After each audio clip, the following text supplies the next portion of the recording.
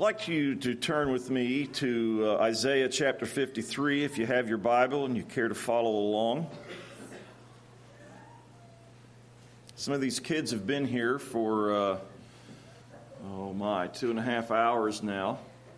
Some of these adults have been here for 3 hours. It's been a long evening. Harold was asking me how long I was going to preach tonight, and I said 60 minutes.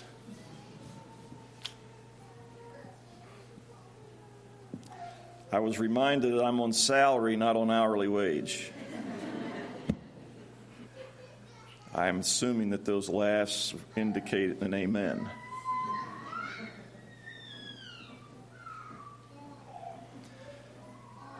Hebrews. Still stuck in this morning, I think. Isaiah chapter 53. Who hath believed our report, and to whom is the arm of the Lord revealed? For he shall grow up before him as a tender plant, and as a root out of a dry ground. He hath no form nor comeliness, and when we shall see him, there is no beauty that we should desire him. He is despised and rejected of men, a man of sorrows and acquainted with grief, and we hid, as it were, our faces from him. He was despised, and we esteemed him not. Surely he hath borne our griefs and carried our sorrows, yet we did esteem him stricken, smitten of God, and afflicted. But he was wounded for our transgressions. He was bruised for our iniquities. The chastisement of our peace was upon him, and with his stripes we are healed. All we like sheep have gone astray. We have turned everyone to his own way, and the Lord hath laid on him my iniquity. All of our iniquity. All of us. He was oppressed.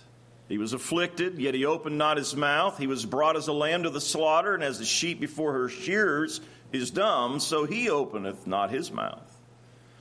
He was taken from prison and from judgment, and who shall declare his generation? For he was cut off out of the land of the living.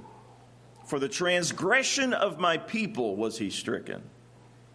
And he made his grave with the wicked, and with the rich in his death, because he had done no violence, neither was any deceit in his mouth. Yet it pleased the Lord to bruise him. Yet it pleased the Lord to bruise him. He hath put him to grief. And when thou shalt make his soul an offering for sin, he shall see his seed, he shall prolong his days, and the pleasure of the Lord shall prosper in his hand. He shall see the travail of his soul and shall be satisfied. By his knowledge shall my righteous servant justify many, for he shall bear their iniquities. Therefore will I divide him a portion with the great, and he shall divide the spoil with the strong, because he hath poured out his soul unto death, and he was numbered with the transgressors, and he bare the sin of many, and made intercession for the transgressors. Now I'd like for somebody, if not multiple somebodies, to quote for me the golden text of the New Testament, specifically John 3:16. I don't know how many of you know it. I don't know what translation you have memorized it out of. But whether or not you have the same as somebody else, why don't you say it together and say it back to me so that we all can understand what it says. For God so loved the world that he gave his only begotten Son, that whosoever believeth in him should not perish, but have everlasting life. Isn't that a beautiful verse for Christmas time, to be realizing why Jesus came?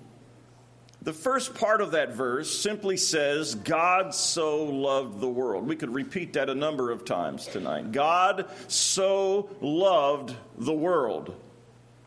God so loved the world that he would be willing to do this thing, this radical thing of giving his Son. He looked on the brokenness of this world. He saw the brokenness that sin creates and sin caused, and his heart had compassion. His heart was filled with love for the world. All of that sin that takes place, all of that sin in the world separates us in our relationship to Him. That relationship which we were designed, we were created to have. God created man so that he would have a relationship with deity. But sin entered into the picture and broke that relationship. But God, so full of love, so full of compassion, so full of grace, that He was willing to give His Son as a sacrifice for the sins of the world.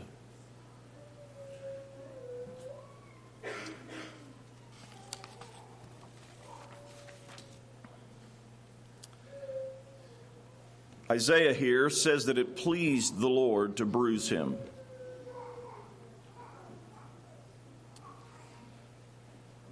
It pleased the Lord. No, is that really for real? Did God take pleasure in the suffering of His Son? I don't believe that we could take it that far and take it to that point where God found pleasure in the suffering of His Son. But what He found pleasing was the reality of the end work that took place because of Calvary. And in the midst of all of that suffering, Jesus didn't only suffer on Calvary. He suffered before Calvary. He suffered in the manger. He suffered nearly every day of His earthly existence, down through day after day after day. There were things that He had to suffer. But it culminated on that day hanging on that cross. And it's not necessarily the particular moments of those suffering points that give God pleasure, but He finds pleasure in what that suffering provided and resulted in. It pleased the Lord to bruise Him. The pleasure of the Lord shall prosper in His hand. The end result is what God was looking at.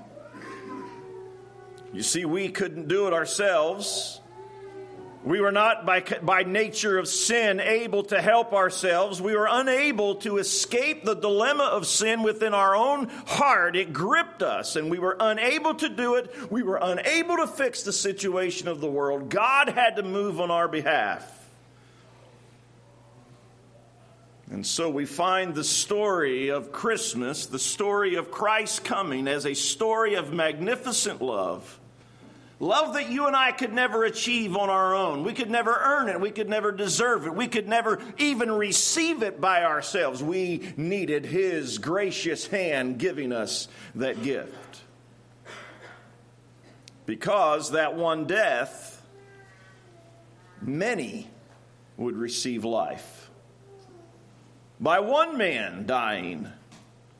And that is the plan that was brought to pass at Christmas. The plan of God's redemption for His people. If we go over to Romans chapter number 8, it tells us that He who did not spare His own Son, but gave Him up for us all, how will He not also with Him graciously give us all things? You say, well, what does that have to do with anything?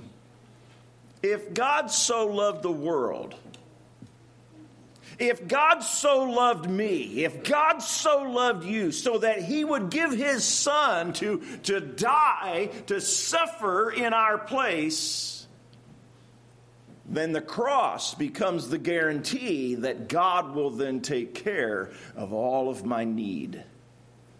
Now, that's not my Christmas wish list that He's going to take care of. That's not all of those things that I want to call and classify as need, but God, as our Creator, knows what our need is, and He provides everything. He promises to provide everything for us, and the guarantee is found within the cross. Because that was the point of the plan. And if God is willing to give his Son for my salvation, then he will also provide all the things that I need. It pleased the Lord to bruise him. He hath put him to grief. And when thou shalt make his soul an offering for sin, he shall see his seed. He shall prolong his days. The pleasure of the Lord shall prosper in his hand.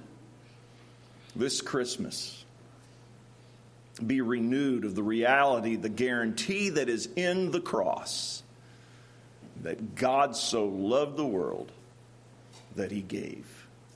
Let's stand together tonight.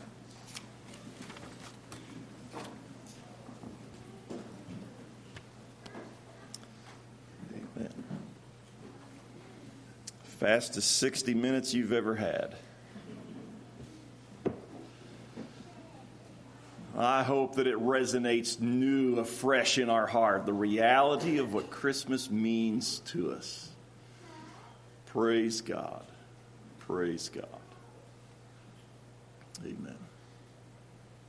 Amen. Let's conclude with the doxology. How about that? I know we already sang it. I know. Let's conclude with it again. Praise God from whom all